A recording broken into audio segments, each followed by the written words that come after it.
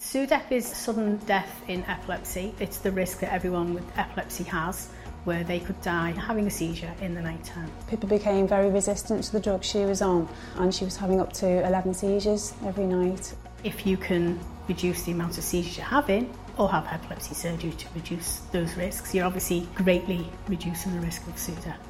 You could take out a bit of the brain that was responsible for epilepsy, but if you didn't map out exactly which bit of the brain was responsible for speaking, you could render them unable to speak.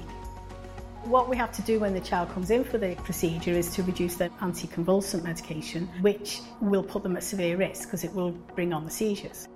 The PISA kit allows us to record a lot more activity from the brain to be able to get a more accurate response, and then the child won't be in for as long, and to be able to then get the child back on the anticonvulsant medication and in a safe environment.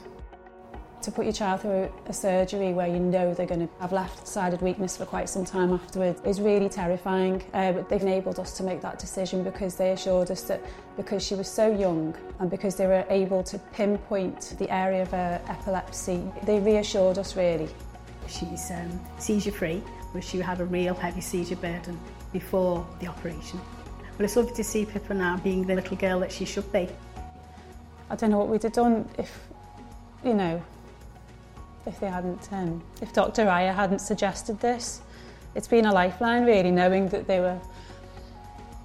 this was a possibility, and we just had our fingers crossed really that they could find it. And they did find it.